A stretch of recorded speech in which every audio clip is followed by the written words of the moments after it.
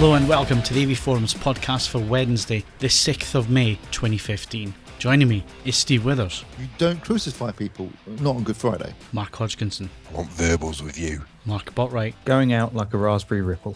And Ed Selly. Frostbite or verbals. Hello and welcome to May. Unfortunately, we can't do the May the 4th be with you joke because that was the bank holiday and we're recording this the day after the bank holiday. So sadly, we missed out on the Star Wars placement there, but I'm sure we'll mention Star Wars at some point in this podcast.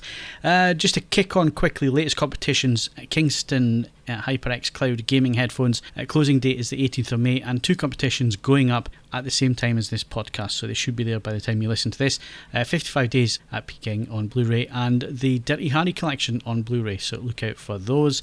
And previous competition winners, Krish won the Night at the Museum 1-3 Blu-rays and Rainbow 18 won the Paddington Blu-ray, so well done there. Right, let's move on to hardware news and Steve's going to kick us off. Well, basically there's been some new announcements for AV receivers from Pioneer and from Onkyo. And what's interesting is that these are much lower tier receivers. Price points are around a $450 to $599 price point, and they have Dolby Atmos. So we're seeing Dolby Atmos now filtering into the what I would call the sort of entry level AV receiver price point of around 450, 500 quid. And that's interesting because obviously, first of all, they aren't including any DTSX. Obviously, that hasn't been officially launched yet. That isn't going to be till later in the summer. And I'm guessing it needs a new chipset, and it will only be available initially on some of the higher end models, higher end AV receivers. But at the moment, it looks like, because I guess it was out a year earlier, Atmos is beginning to get some foothold in terms of installer base, in terms of the actual number of receivers that are capable of decoding Atmos are out there in the marketplace, are much higher. And also, we're starting to see more content coming. I mean, we've got 9 announced so far. Actually, I think it might even be 10. Blu-rays with Dolby Atmos soundtracks, and also announced last week the PC version of Star Wars Battlefront will include Dolby Atmos as well, so that's interesting. I think you hit the nail on the head there when you mentioned chipsets and the price point. This is obviously Pioneer and Onkyo, who are more or less the same company these days, getting out their budget range and obviously get rid of the chips. Probably, yeah. That's true. But, there's content and there's reasonably priced receivers, and you can talk the wife and let you put speakers on the ceiling, or at least buy some upward firing speakers. Let's face it, Pioneer is, they're out the box. They have a speaker package with inbuilt upward firing drivers. Only if you have a flat ceiling that you can use it with, though. And even then... Well, do you live in an artificial cave? Some people have... actually, we've been asked on Twitter a couple of times, Ed, people who with vaulted ceilings and loft conversions and barn conversions and that kind of thing. Pointless for them. I've got a 2 metre ceiling. It is flat. It's not a loft conversion. It's a lounge. It worked pretty well by all accounts, and it took up no more space than a standard full-sized 5-channel speaker package. So at least Pioneer have something approaching the solution. I mean, yes, you're right. If you've got loft conversions, vaulted ceilings, these are all problems. But that said, placement of multi-channel speakers in these spaces has been demanding full stop. Fundamentally, adding more speakers to it is not going to make it less demanding. You are unfortunately in a position where you are difficult to cater for. Steve, people who are probably interested in adding Dolby Atmos, are they going to wait for DTSX and bypass these receivers? Depends on your budget, I suppose, isn't it, really? If you're looking for a receiver right now and you're looking for something in the 500 quid price point, these are looking quite attractive. I mean, they're well-spec receivers, both very good companies who make excellent receivers. Atmos in there, 7 channels. You've got to think... I can get myself a 5.1.2 setup going straight away. Both, as Ed's mentioned, both as manufacturers do make upward firing speakers. Some of them built into other speakers as well, so it keeps it nice and tidy. Yeah, I think it's going to be worth considering. What I did like about what was said in the DTS interview, and if you haven't listened to it yet, it is there in the podcast 2 episodes back if you go and listen to it, was the fact that there seemed to be quite a switch to either go with the Dolby Atmos layout, basically. It can go to any layout, but they seem to be pointing towards that. And what I did like as well was that height speakers were specifically mentioned rather than overhead and ceiling speakers. So, do you think more people would get away with putting height speakers at the front than... Depends, doesn't it, really, on your layout? For example, in my particular case, it's a non-starter because the screen fills up the entire wall. There would be nowhere for me to put height speakers. Overhead speakers I could do, albeit difficult, but I can do it. Height speakers are an issue. I should imagine for most people, though, it's probably going to be easier to put 2 speakers up on the wall at the front of the room than it is to put speakers on the ceiling. Because I'm thinking that it's always better to have a speaker in a position where you want the sound to come from, rather than bouncing it off wall's edge. I know why they're doing that, because it makes it more relevant to people, and people can get away with it. But surely it should always be better to have an actual speaker in place there. Well, the purest solution is always going to be better, but we've managed to prove beyond reasonable doubt that, you know, we've stuck at 5 speakers as the commercial as the real world maximum norm for, you know, actual home speaker packages for the vast majority of people. So adding more, be they on the ceiling, be they at the top of a front wall, it's still a big ask. In as much as these things, if they have any relevance at all, upward firing is better than it not being used at all. And I think upward firing is about the maximum that most people are going to use. Really? So really, what you're saying is it's worth having upward firing and having Dolby Atmos. There's a definite plus point to having that, rather than just sticking with 5.1. It's still going to hinge on material, but you know, I've heard enough of it to think, yeah, you know, it could be worth doing. My point is that if more people follow the pioneer route of just building it into certain speakers in their range, it's, if you like, it's either a null cost or limited cost option with no real alteration to your actual footprint of equipment.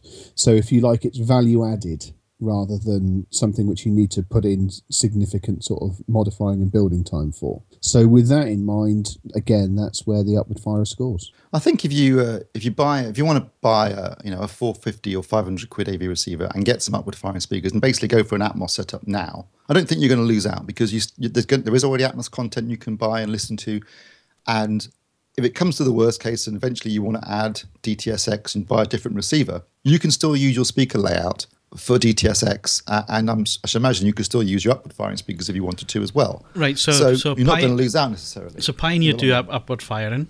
Who else? I believe KEF do.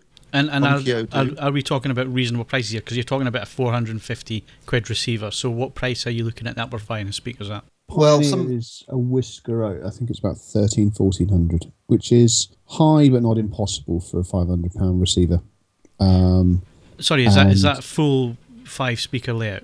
Yes, and those front speakers are floor standards and have meaningful bass in their own right. So you can't buy upward firing units on their own and just add them? You can. You can? You definitely can. From who? I know. Yes, Onkyo do, KEF do. KEF do. I don't know the prices. A number of other people are working on it.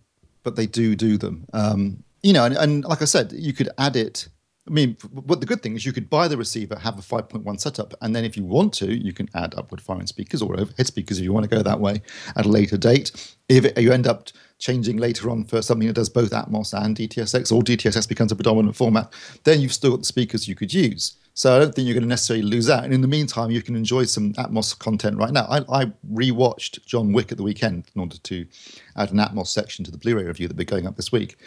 And I thoroughly enjoyed it. It's a great film, but I thought the soundtrack was awesome in Atmos. Really, really good. So, there is potential there if you want to do that. Now, the upward firing speakers that I've seen that add on to things, and I'll admit here, I've only seen one set, and it was the Onkyo stuff at CES. But what struck me, Steve, I don't know if you had a close look at these, were these upward firing speakers were made of chipboard, really cheap, they put together, and the driver didn't look like it cost much more than $10. Are we suggesting that that's what people should be using?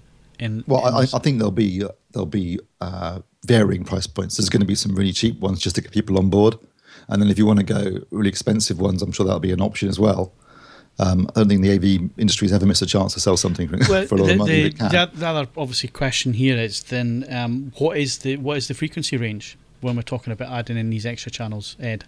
I guess it's going to again come down to the implementation. The only implementation I've used, Pioneer were claiming that the upwards were good down to about 60 hertz. I rolled them off a little bit higher than that as they looked a bit on the small side. But it's technically the Dolby Atmos signal. It's for the object-based stuff. What is the frequency? It should be full bandwidth. Full bandwidth, any of the speakers actually. But you're right, Ed. I mean, certainly on the receivers that I've reviewed, you could theoretically have your overheads down as low as 60, but I was using 80, which was appropriate for the speakers in question. But they should. I mean, theoretically, if you're talking about moving an object around a room and it being, you're not being able to discern any difference, then you should be using full bandwidth in every speaker.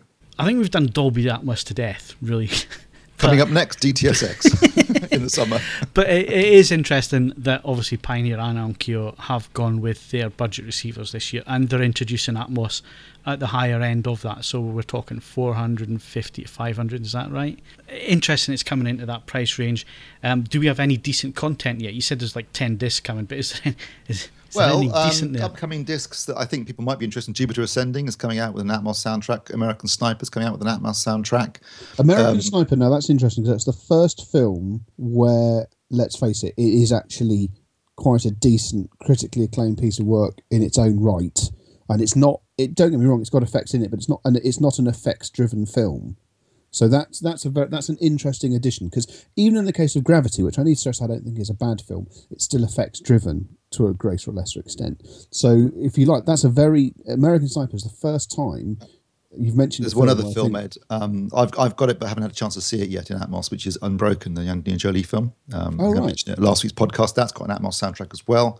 So we're starting to see... Yeah, you're right. We're starting to see... I don't mean real films, but dramatic films that aren't effects driven. Proper movies, proper films. Dramatic films that aren't effects driven using Atmos soundtrack. And for example, even though there's a lot of shooting in John Wick, there's a sequence where there's two characters talking to each other, and they're underneath the elevated train. You can hear the trains rumbling over your head as they're talking. There are plenty of areas where this can make it. This can add value in terms of sound design. So it's not just a gimmick, I don't think. And but you're right. It'll be interesting to see, or rather hear, how perhaps less effects-driven movies come across in Atmos. Mr. Borre, you got anything to say about Atmos? Well, I mean, the news that it will be used for Star Wars Battlefront is obviously at least pushes it into the gaming sphere, but I'm not sure that really warrants it. In cinematic terms, I'll echo what Ed says. It all depends on content and how it's shown off with that. There are a lot of things that are effects-driven. It can certainly increase your appreciation of the film, or at least make it more bearable. But you want to see something serious, something that you would enjoy anyway. So the kind of film that if it were on TV, you'd watch it anyway, and you want to see that kind of thing kind of brought to a new level. Once they start showing off content like that, then obviously I think I'll be a lot more interested. I would imagine that the perfect place for Dolby Atmos is with VR. You know what? It's tough to say with that kind of thing, because bear in mind also that within that setup, you're going to be moving your head around, and so you're not going to be within a fixed position. So therefore, I don't know how much leeway there is within... I guess it margins on. I'd imagine it would work on whatever plane you're moving your head. So if you're moving your head on the horizontal, then they can do that with 5.1. And if you were looking up and down, then they could use Atmos for that effect, and planes, helicopters, that kind of thing flying overhead. I would have thought. I don't know much about games, but I would have thought it would have added to the atmosphere and the realism. Yeah, well, I mean, things like vertical effects have often been the kind of downfall of games trying to envelop you in sound, simply because it's very hard to evoke that, and you there are lots of times where you'll be looking up or down, and then you just tend to get more of a kind of muffled noise from the front speakers. But with VR, I think the problem will be that, I mean, depending on exactly where the placement is, if you're turning 360 degrees or something like that, some games have trouble enough with keeping it pinpoint with 5.1, so it would require some significant effort to get it to work. But if they could manage to get it to work, something like Star Wars Battlefront would certainly be spectacular with that. I mean, we've been reviewing some gaming headsets, but I suppose if you were adding Atmos into the mix, what you could use is one of those Australian hats, couldn't you? And instead of the corks hanging down from them, you could just put little speakers. Yeah, well, I mean, look, a lot of people are using these, headphones with Virtual 7.1. So I think, the kind of end game for that kind of thing is almost like a motorcycle helmet, which is one giant speaker. I envision, you remember in Back to the Future when he first finds Doc back in the 50s is wearing that bizarre contraption on his head. I think something like that might be quite appropriate. Yeah. There is a Dolby Atmos headphone mode though, isn't there? Yeah, there is. There's also a DTSX headphone mode as well. But that's been out for a while, hasn't it? Yeah, it has, yeah. I think it might lend itself to games, because one of the things that Wilfred Van Balen said to us, who's the guy that invented Auro 3D, he said to us at CES, Phil, was the problem with object-based sound design is that you're building everything from scratch using objects. What you can't just do is go out with a microphone and record the real world. So I guess in a game perspective or with an animated film where everything is just built up from scratch, that kind of makes sense. Whereas if you're just trying to record, ambient sounds in a street or something like that, you're limited in terms of using object-based, whereas what he was saying was his format, where he goes in with microphones and records that 3-layered recording. He can do that. Might apply quite well to games, actually. I've been quite amazed when I have heard 5.1 soundtracks with games, and the ability that when you turn your character around, the sound feel changes with you. That always amazed me, the real-time surround stuff. So it'd be interesting to see, I suppose. And Star Wars Battlefront, I might even buy that game. I'm definitely buying that. It looks awesome. There you go, Mark. All it took was Star Wars to turn us into gamers. I was going to say, I think there are a lot of things that will be tying into Star Wars fever come the end of the year. Oh, God, loads. There's been so many... there's a whole shed load of stuff coming out from Disney tying in with the new Star Wars film, books that fill in gaps and games and all kinds of stuff. Well, there's a midnight opening for the toys, the Kenner line of toys. There's going to be midnight openings. And then more empty early bird boxes. I'll be hanging on in for the Candy Crush time. Not going to move until then. What happened to Angry Birds, or is that not hip anymore? That they did their Star Wars tie-in ages ago. Oh, right, oh, did they? Okay. Yeah, went too soon. There's always room for a sequel, though, isn't there? There's always room for a sequel, Mark. You've been pretty quiet on the whole Atmos thing. Yeah, I've been attending to my daughter. Well, I think possibly said this while I was out of the room, but the likes of Samsung and LG with their all-in-one systems, I think we'll see that next year. I think we'll see Atmos emerge into that. I'm surprised it's not this year because I think maybe it was just a bit too early. Yeah, because their design is that they already have the driver point up to the ceiling anyway, don't they? So it wouldn't take much. It's already there. It's already done. I mean, and it's kind of effective. So even the processing is kind of effective. It hurts my ears after a while, but when you've got the heights on. But I guess with Atmos it might be a bit more effective. And I fully predict that we'll see that next year in these mainstream all-in-one systems. Okay, Mark, I'm going to stay with you for this next question. So how long do you think it'll be before it's really difficult to buy a large screen full HD TV? 3 years. I think it'll be bottom of the range. Like 7, you can get 720p. As long as that? I think it'll be quicker than that, Mark. I think it'll be quicker than that. Next year you'll be struggling to find anything full HD that's not just like less than 32 inches. I think you'll really struggle. I would say a little bit longer than that. Judging by the way 720p sort of hog around a little bit. But yeah, I mean, it's going to be, what's LG now, about 60% of them of their Well, the thing that brought this to mind was the fact that when we went to the Panasonic convention, we struggled to find a 1080p screen because the whole range is 4K. Yeah, and there's about 3 models that are full HD, and then I had that 40-inch in which the JU6400. Now the 6400 is usually the real mid-tier TV in Samsung's range. It's always the one that scores really well in terms of views on our reviews and that kind of thing, because it's that TV that hits the right price point for most people. And this year it's a 4K screen, 40-inch 4K screen, $699 in the shops.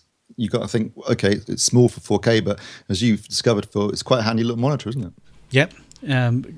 In terms of a TV, it works. It has all the new smart stuff, the ties and stuff.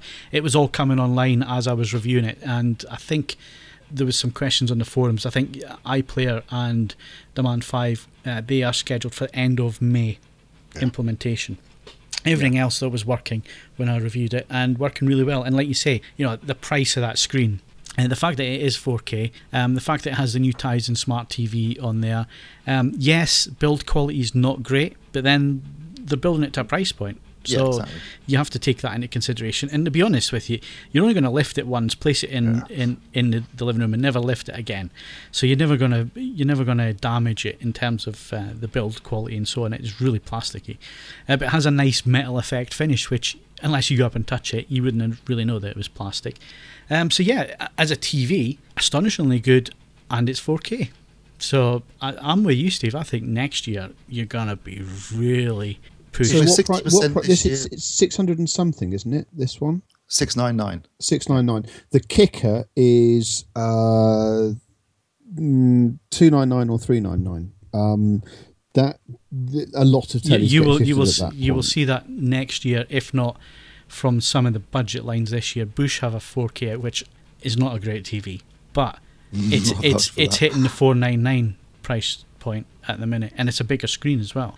So we might even see some Finlux stuff come in as well, Mark, which you might get in for review. We're waiting on a courier turning up. So I know what you're saying, Ed, but I think, in terms of budget lines, I think we're almost there. To be clear on this, I still think Mr. Hodgkinson is being unduly pessimistic, but I think those price points, it might take until next year to fill for the major brands, yes. I think budget brands, I think we're already there. Again, I think when you're looking at that market anyway, you're looking at people who just walk into a supermarket and put one under their arm and take it to the checkout.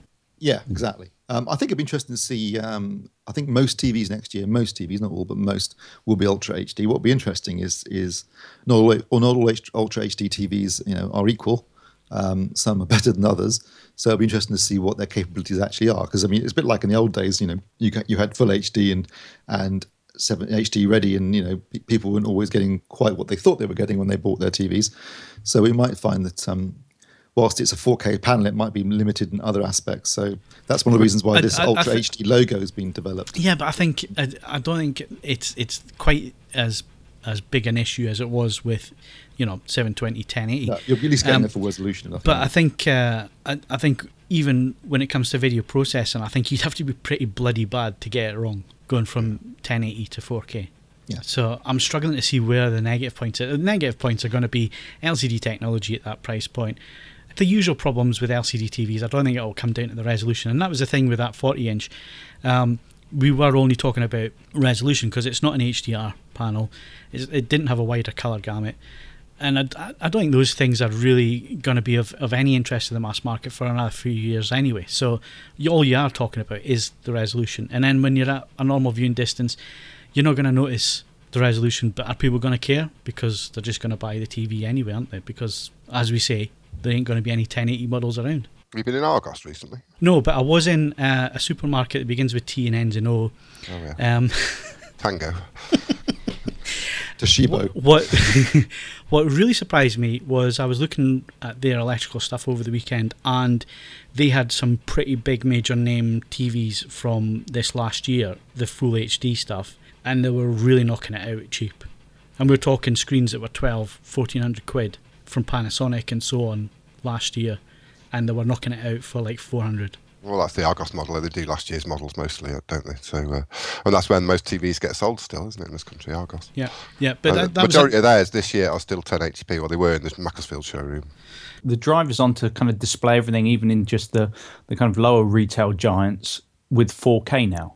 Because, you go into most kind of electrical retailers and the big kind of display will be on a 4K set that is often cheaper than their best 1080p sets. Yeah, no, that's totally the prominent display now. Yeah, that's totally the way it's gone, Mark, and that was so obvious at the Panasonic convention. I think it's so obvious if you walk into a major electrical retailer now and look at the current range of TVs, and then look at what's coming this year. It's going to be difficult just to find an HD TV. So that's the push forward. So I guess the next thing is, can the content catch up, Steve? Well, that's the real issue, isn't it? Everyone talks about streaming as being a big saviour for Ultra HD, and this is personal here, but I'm not going to see that for years. Right, so you went to Infinity, what was it, 5 weeks ago, 6 weeks ago? I upgraded to Infinity because they put fibre optic into the nearest exchange box to me, which is about 2.5 kilometres away, and it basically didn't work. I was just losing my internet connection completely. Sorry, I don't understand. I don't understand French. What's it in miles? What's that, about a mile and a half? 1.4 miles, roughly. And apparently that's about that's really at the edge of what fibre optic can deliver down, because obviously it stops being fibre optic and becomes a copper wire the rest of the way to my house. And so I had to go back to ADSL because I just wasn't getting consistent service, and I wasn't getting a particularly big increase in speeds anyway. So I'm looking at maybe 2 or 3 at the moment. I think about a second if I'm lucky. Last night I was having major problems trying to watch Game of Thrones, and it was just buffering the whole time. Most people live in cities in this country and therefore probably have great broadband connections, but if you don't have a broadband connection that's at least 15 to 20 megasecond mark, then yeah. At the moment at least, Ultra HD just is a non-starter for you. So that means you're left with broadcast maybe soon, hopefully, and hope fingers crossed, Blu-ray 4K. Okay, before we get any further into the content side of things, this brings us back to a conversation we had 18 months ago, Ed. And I believe it was you that said 4G could be the saviour when it comes to bandwidth. Now, we're 18 months on. Where are we with that then? Pass. I haven't spoken to my colleague in telecoms recently, but it must be said I did a speed check on my mobile in London the other day when it was showing up 4G, and I got 26 megs down, which would handle. I mean, don't get me wrong, it would annihilate my monthly allowance in, about 7 minutes tops. So I'm not suggesting that it's a flawless solution. The way that we price and appreciate data would have to change significantly, but it is perfectly capable of delivering it. I don't think that the rollout across the country has been anything like as quick as anyone would like. I still don't have any form of 4G connection at any point in Milton Keynes. It's only something that lurches into life when I go to London. We see this was the other point I was going to merge this all together, because again, we're talking about 4G might be a solution, but again, you're going to be talking about major population areas where that's going to be available. If you live out next to the sheep like Steve, you're going to suffer with that as well, because you're not going to be able to get 4G, you're not going to be able to get fibre. The only alternative I've got left really is some sort of satellite delivery. Satellite over IP, but isn't it Huawei, or however you pronounce the magnificent Chinese conglomerate, that they've got a very aggressive expansion plan for that due over the next 18 months to 2 years, as from what I remember from The Economist. So that's a possibility. I mean, as I understand it, depending on pricing, obviously. Yes, the whole idea is that they can compete with the price of fibre, and it has to be done carefully because, as I'm sure Mr. Botwright is more of an expert on this than me, the ping to satellite is astronomical, as you might imagine. So it has significant issues in a two-way system. But for just getting information down, it's pretty quick, and it's extremely stable as well. It doesn't seem, because you're essentially not all congregating around. Obviously you're sharing satellites, but you're not congregating around the same hub in the same way. It doesn't slow down under demand in anything like the same manner. So there's some possibilities there. Ultimately, there is just a degree of realism required. Yes, of course, all of these things are going to roll out where the most people are. Just an unavoidable fact of life, I'm afraid. So that's why a number of households still don't have gas. Yeah, I mean, I appreciate that's the case, Ed, but most of the time over my ADSL connection is actually pretty good. I mean, surprisingly good. When I watch things on Amazon Prime, or I watch things on Netflix or on Now TV, on the whole, they actually deliver a really good picture quality, which, considering the limitations of my internet connection, I'm always surprised that they can deliver that quality to me at all. So it was fine. Last night was an exception when Now TV basically crapped out on me, but it was my internet connection wasn't playing ball, and I was just looking at a buffering logo for ages and ages.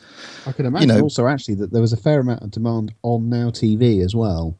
It was fine for me. Just saying. No, I don't think it was a demand thing. There usually is, around about 10 o'clock. But in this particular case, because I went and checked my other things on my internet, and it wasn't playing ball that to last night for some reason. But to be fair, that's unusual. Normally, I get, considering what I've got, I'm always amazed that content providers like Amazon and Netflix can actually deliver quality that they do over internet to me. But what it basically means is that, unfortunately, even though those providers are now delivering Ultra HD 4K, it's not something I'm going to be able to enjoy anytime soon. Also, I'm in the smug position of having an extremely good internet connection. I could probably stream 4K to 3 rooms simultaneously, so I don't really care about Rot in hell with us. In hell. What have you watched in Ultra HD 4K or streaming then? House of Cards, Breaking Bad, and Daredevil. So yeah, and Daredevil looked particularly good with all the nighttime scenes.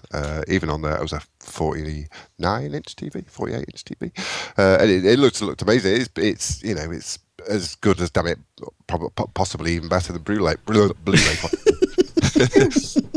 It looks stunning. None of the banding you get with even sort of 720p, 1080p streams. It just looks incredible. What's Amazon doing in 4K then? What are their big shows? It's their Bosch. Bosch. Yeah, they've got what was I watching? Wasn't it Vikings the one that you liked? Parent. Vikings. Yeah, Vikings isn't 4K, unfortunately. That's not produced by them, is it? That's actually History Channel produces that, I think. Yeah, that would look stunning in 4K, absolutely gorgeous, I'd imagine, but unfortunately not. It's all their exclusive stuff and own produced stuff will be 4K going forwards. There's obviously films that you can buy as well, Mark, isn't there? Yeah, several films. I don't buy digitally. Only rent, as it were. So yeah, it's you know, as Ed said, if you live in an area where your internet connection's poor, it's just the way it goes. I think we should have a new feature called As Ed Said. As Ed said. I think it's a good point, actually, Mark. You said you don't buy digital downloads. No, I don't pay $8.99 to own. No. I was wondering because I don't either. I mean, if I'm going to buy something, I want something physical. Well, obviously, for my internet connection, it wouldn't be an option anyway. It'd take forever to download it. But anybody else buy digital downloads? Nope. I mean, I'm talking about music all the here. time. Music, yeah. I'm thinking more about video here, so movies or TV shows or anything like that. Anyone? Nope. No, I told you, I don't feel compelled to own. It's not a question of it being physical or not, Steve. I just don't feel. I own some Blu-rays, by and large these days, primarily because I am reviewing pieces of equipment and I can't get away with watching it on Sky Movies. So there's no great. It's not that I don't have a hang up over physical media. So I just don't feel that way about on-screen stuff. But music downloads, I bought one this morning, in fact. You know, so meh. Like I said to you, Steve, I'm back to buying Blu-rays. So I'm now supporting you. Join a fight. The 4K Blu-ray fan club has doubled in size. But only buy the cheapies out of that supermarket begins with T and ends in O, because they do them for about £8 to a tenner after a few weeks. So yeah. I've never downloaded a film and paid full price for it. There's just something there. There's just a little barrier that says no, because usually kind of the stuff that I buy on Blu-ray is either something that I've already seen and so therefore I want to own it, or it's something that cheap enough that I'm willing to take a punt. The pricing hasn't hit a low enough stage yet for me to kind of just take that risk on something just for the sake of downloading it when I may as well just rent it, you know. And also it seems slightly strange. If you're paying a few pounds anyway to rent it digitally, by that point you've already kind of paid whichever business you're going through, and then it almost seems like, well, after that point, if I'm going to buy it, I'll buy it on Blu-ray and own it, because it seems weirdly perverse to then go back to the same business and download it, and you've end up paying kind of 50% more through the same business. It just seems a bit weird. You'd think there'd be some kind of a discount if you've already rented it or something like that. Yeah, I agree with that.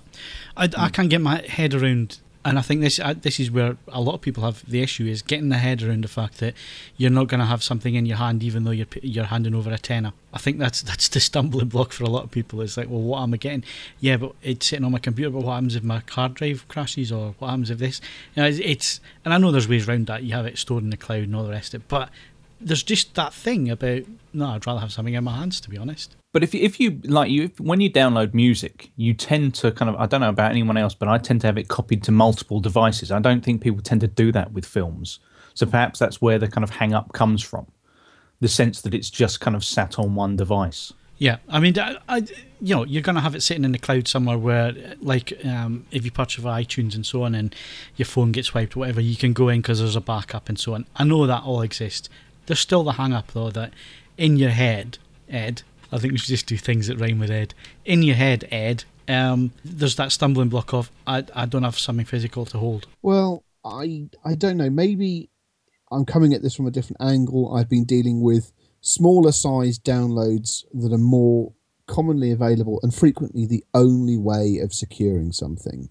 That being the case, I have two NAS drives. There's one which is online all the time, and there's one that goes online once a week to back up any changes made to the one that's online all the time. It doesn't strike. I mean, in the event of a house fire, I'll lose my content. But in the event of a house fire, I'll also lose my vinyl and any CDs that are in the roof, and I imagine I'll have bigger fish to fry. So it is what it is. I just don't have the hang up about it. I guess, again, maybe this is me being shaped by the fact I still am actively involved in a physical format where, or any desire to hold it can be sorted out there. But if there's a compelling reason to start buying films in this methodology, and I would argue that if your broadband doesn't support getting them down in real time, there might be, because it's something you just pop on before you go to work and hopefully it's there when you come back. There are long and informative articles on how to maintain backup and all the rest of it online. So just have a look at them and see what you think. But even in Steve's case, if you popped it on in the morning to download while he was at work, he wouldn't be able to do any work. Well, okay, but again, Steve is a bit of an exceptional case, isn't he? I'm afraid, whether we can do a rallying cry to our nation's telecom companies, what about Steve? He still represents... Make it a hashtag. Yeah, he still represents a slightly unusual sort of point of... Yeah, of but Steve's always been unusual, isn't he? So. Well, yes, that's it. Steve, were you going to ask me a question?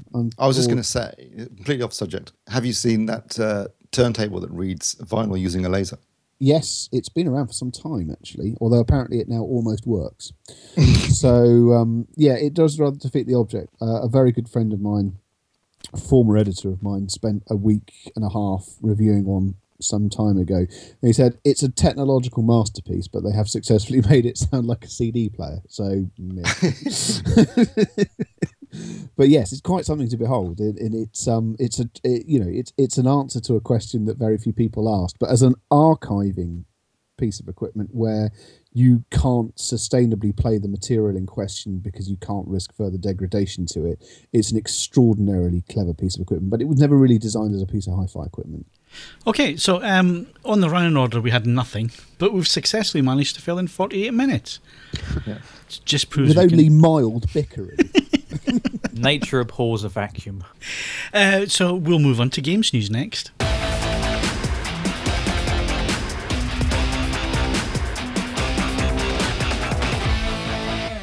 Okay, Mark, knock me out with some games news. That's usually the cue that you're going off for a piss. We're all going for a piss, Mark. Yeah, I'll listen, Mark. I'm still here. Which do you want me to go for first? Surprise. All right. Okay, if we're going to do this, I'm most interested about your views on this Valve U-turn, because the more I read about it, the more I took on board all the things you said about the complexities over ownership and so on and so forth. But it just seemed quite sensible what they were trying to do, and then to fold effectively also means they've done it in such a way as it's going to be a real struggle for them to ever revisit it. Yes, this news that Valve have killed off their idea for Steam Workshop charges for mods. I thought that the quote that they gave when they basically had this climb down was quite telling. The quote was, "We've done this because it's clear we didn't understand exactly what we were doing." If only more people would say that. It's incredibly forthright. Basically, it does seem as though it's a case of, to a certain degree, that the problem with Valve is that there is this perception that they're looking to kind of monetize everything. So they were always going to have to be incredibly careful. And it kind of much the same way as, when Microsoft decided to bundle Kinect with the Xbox One and everyone started thinking that, the CIA was listening in on you. Some companies just have a bad reputation to start with, or people are kind of unnecessarily cynical of them at times. The problem was it's all about ownership. And when you have things that are built upon each other in that kind of freeware model, this collective idea of building one thing upon something that's already come before and iterations and improving it, it becomes incredibly hard to then kind of retroactively monetize that. How do you prove ownership? And then you had various mods being taken down because you couldn't prove it, because some used animations from others. It was nice, though, of Valve to do it very quickly, because it was literally just as I'd finished writing an article about it on all the ways that it was a poor decision, and then they basically killed it off. Yeah, I think you're right in that it makes it very hard now for them to ever go back and revisit it in the same way. But there have always been ways to get money for these things. There have always been ways, whether people ask for donations or whatever. If you could prove that you've built something from the ground up, then you could host it on your own site. You could charge yourself. But it just seems strange to try and harness a community that's already basically evolved past that point of making it about payment and then doing so. Yeah, point taken. And if we're onto money, Batman Arkham Knight will be a big game this year, and Warner Brothers have released details of their season pass. This is so that you can get monthly downloadable content. We'll be supporting it for some time after release, and I think this one's going to rumble on for a while, simply because it's going to be £33, which is no. This is for the season pass for everything. But the problem with this is that when you're releasing this information before the game's out, it will inevitably lead to cries that you've cut content from the game itself in order to repackage it and sell it to people. Which they have, haven't they?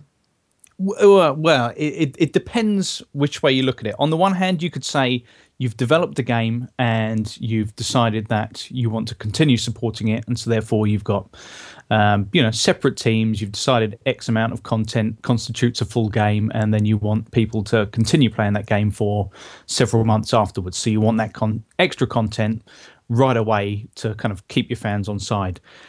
But the problem with that is that that has to be developed at the same time, which leads to accusations that you're kind of taking away from the central game and you're just repackaging content. They've said that you'll get a prequel story expansion where you can play as Batgirl and new Batman story missions, and I think there's even going to be some Batmobile racing.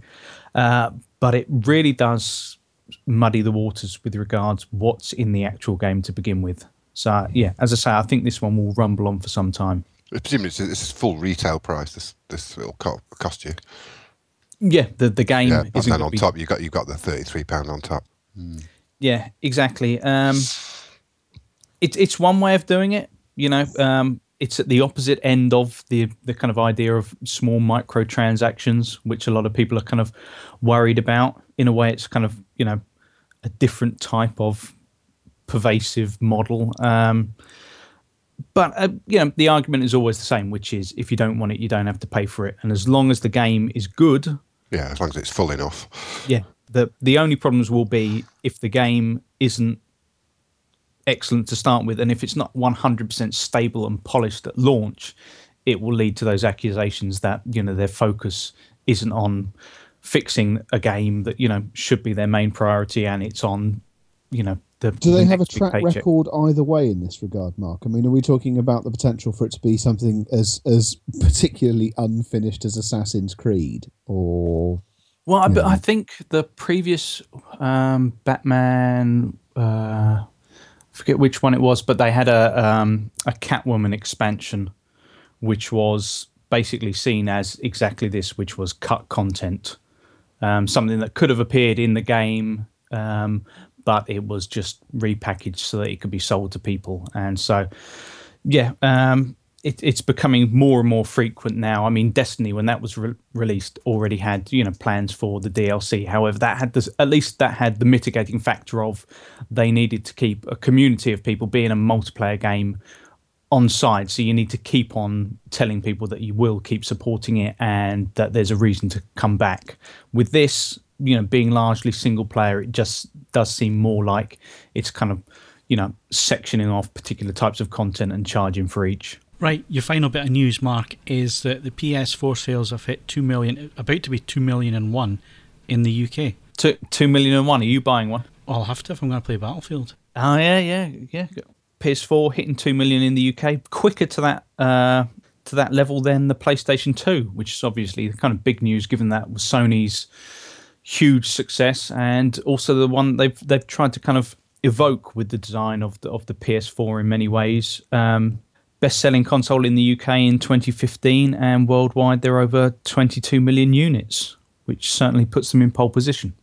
Now, is the Xbox One not cheaper now Did I see that correctly when I was in that supermarket that begins with T and ends in O?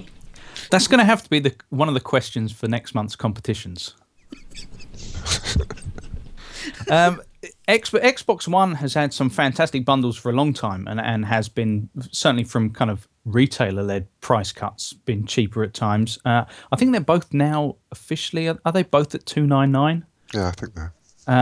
But yeah, the Xbox One has had some kind of great bundles for a long time. That's put it a little bit cheaper. But obviously, I don't think we know full the sales figures for the Xbox One, because Microsoft have kind of hidden behind numbers shipped for a certain amount of time. I know last November it was that they shipped 10 million worldwide.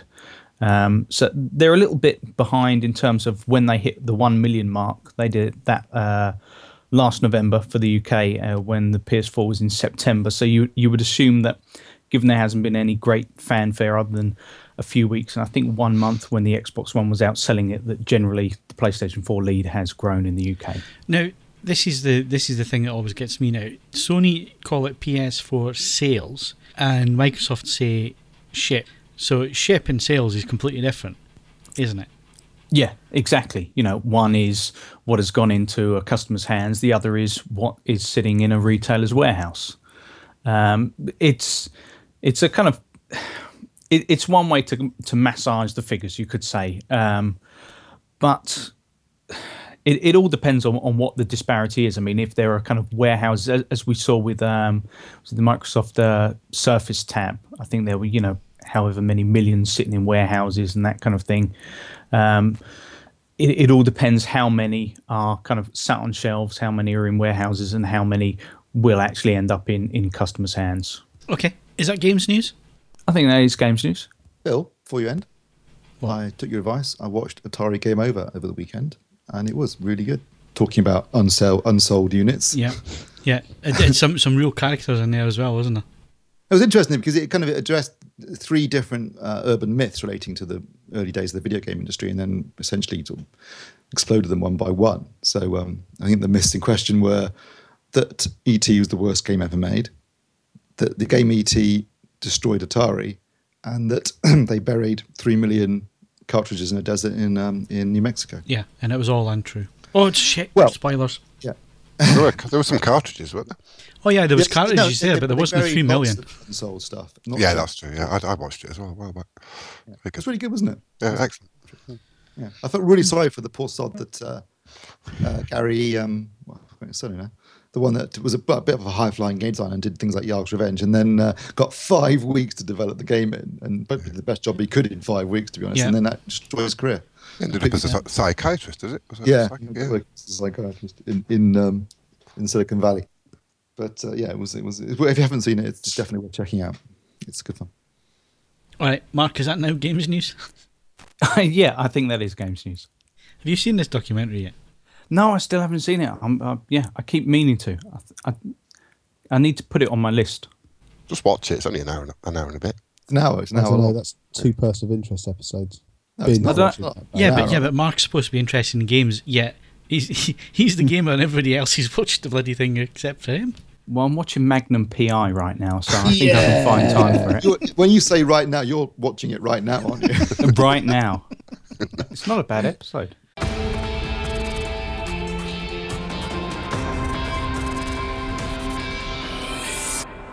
Okay, Steve, what's at the cinema? Quickly. Well, I wanted to go and see Monsters Dark Continent, but it wasn't showing at my local cinema, so I went to go and see Far From the Madding Crowd instead, which is the second film adaptation of the novel by Thomas Hardy. The first one was done in 1967, starring Julie Christie and Terence Stamp. This one stars Carey Mulligan as Bathsheba Everdeen. I've just suddenly realised that's obviously where the Everdeen name came from for Hunger Games, which didn't occur to me before. And I have to say, generally, I totally agree with Cassandra's review of the film, which is that it's got some really good bits to it, but I felt as if it could have been a bit longer. You're adapting a fairly chunky novel. The original film was nearly 3 hours long. This is 2 hours long, and you don't get a lot of insight into the motivations of the 3 men in it. There's basically this woman and 3 different suitors. One is sort of a steadfast local type who's a farmer. Although I have to say, I'm going to make a point here, as a West Countryman, there was a distinct lack of West Country accents in this film. It also has a brilliant opening title where it says Dorset, 1850 or something like that, 200 miles outside London. was like, what? That's most of the UK. Obviously, that was for the American market, I assume, but unnecessary in my opinion. No West Country. The guy playing this farmer, Gabriel, he's actually Belgian, and his accent didn't seem to go all over the place, but mostly to Belgium. You should be thankful they didn't attempt the West Country accent. Yeah, they should have gone for the full West Country. Can't beat it. Anyway, there's him. There's a sort of older, richer man who wants to look after her, played by Michael Sheen, who's really making it sort of corner of the market in sort of button-down, repressed characters these days. And there's also a sort of flashy, reckless soldier, played by Tom Sturridge. That was the Terence Stamp part, and this guy ain't no Terence Stamp, I have to say. He lacked the charisma for the part, in my opinion.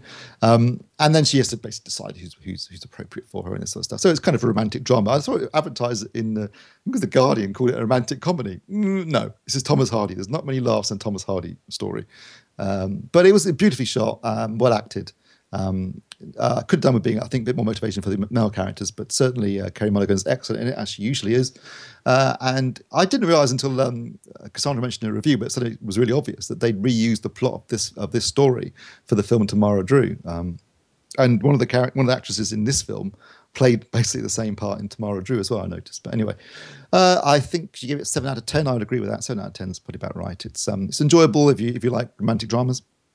Romantic period dramas, should I say.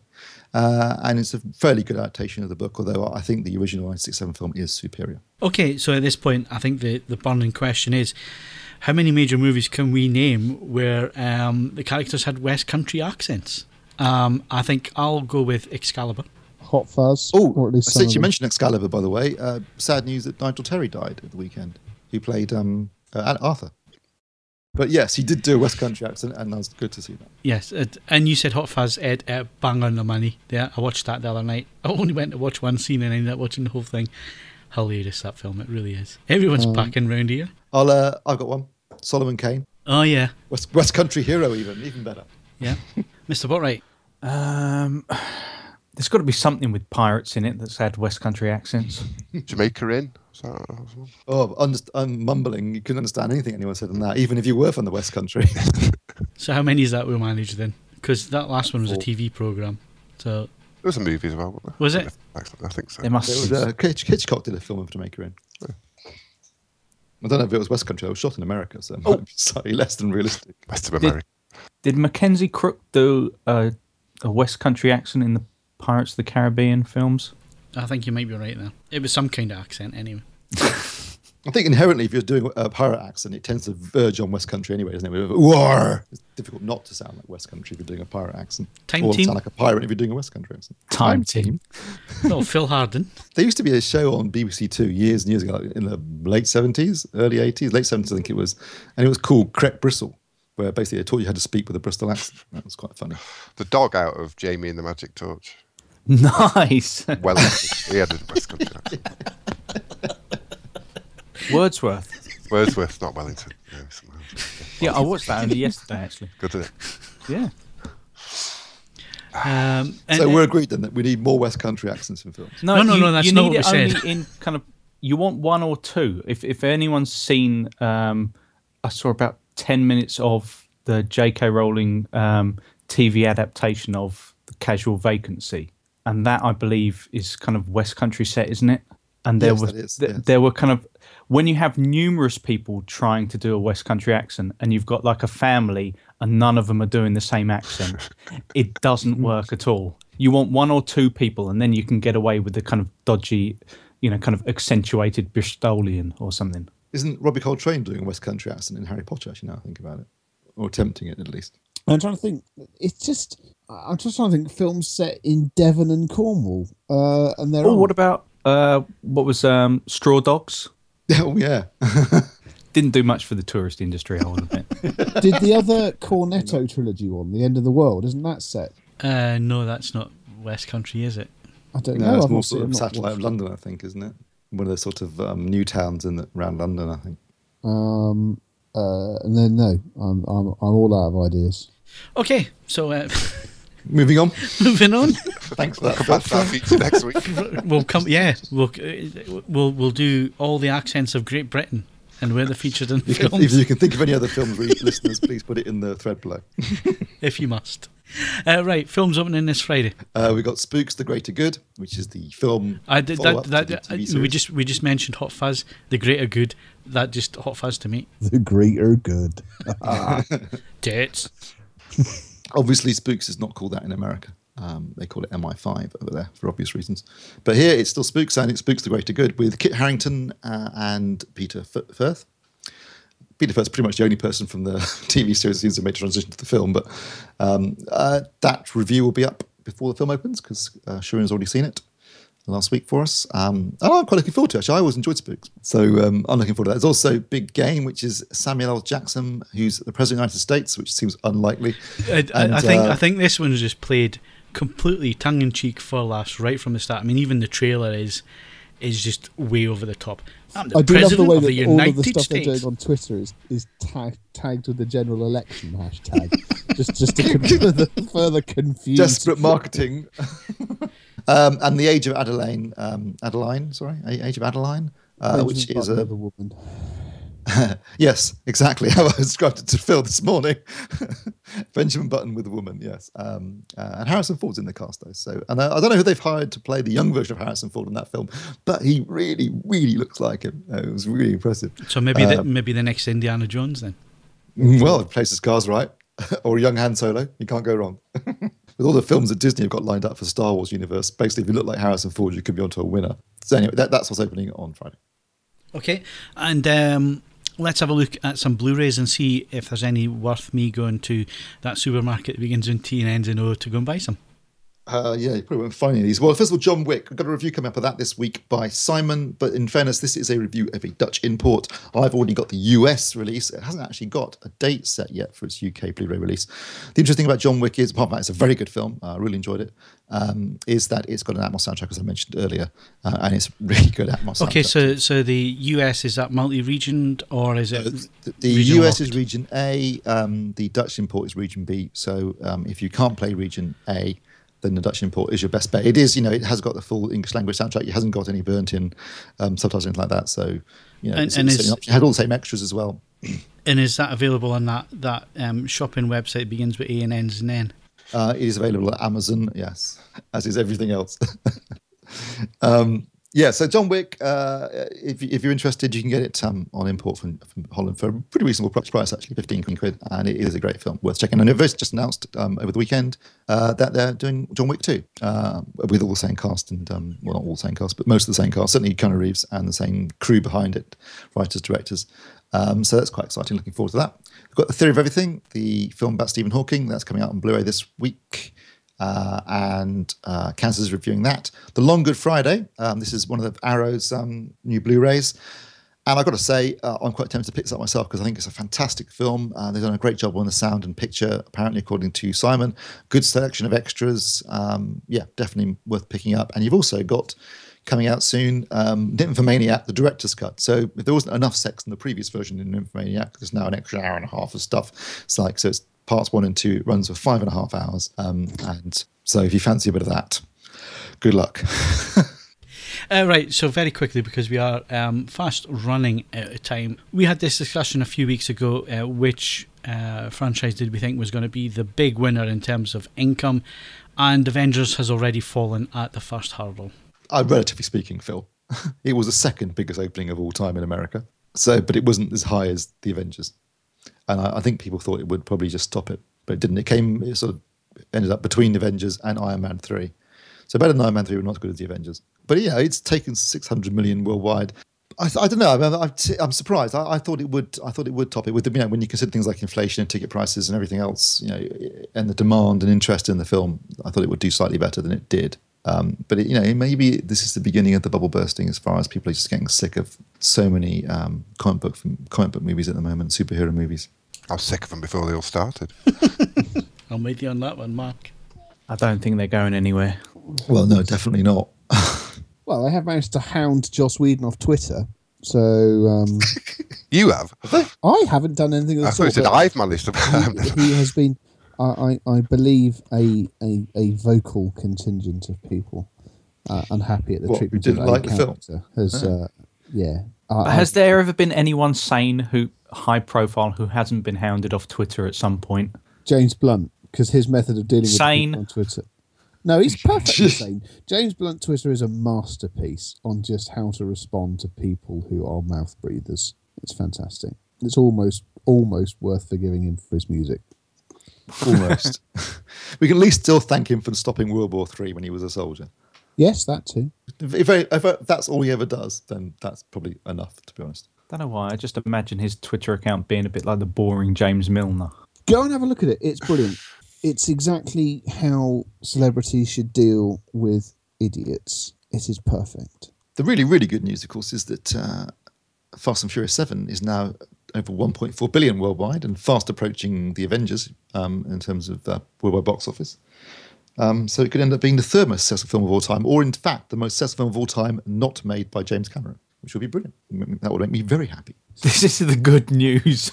It's good news as far as I'm concerned. Or at least until Star Wars opens, when actually all bets are off, probably. But Yeah, I think Star Wars is going to wipe the floor with all of it. Yeah. Well, we shall see.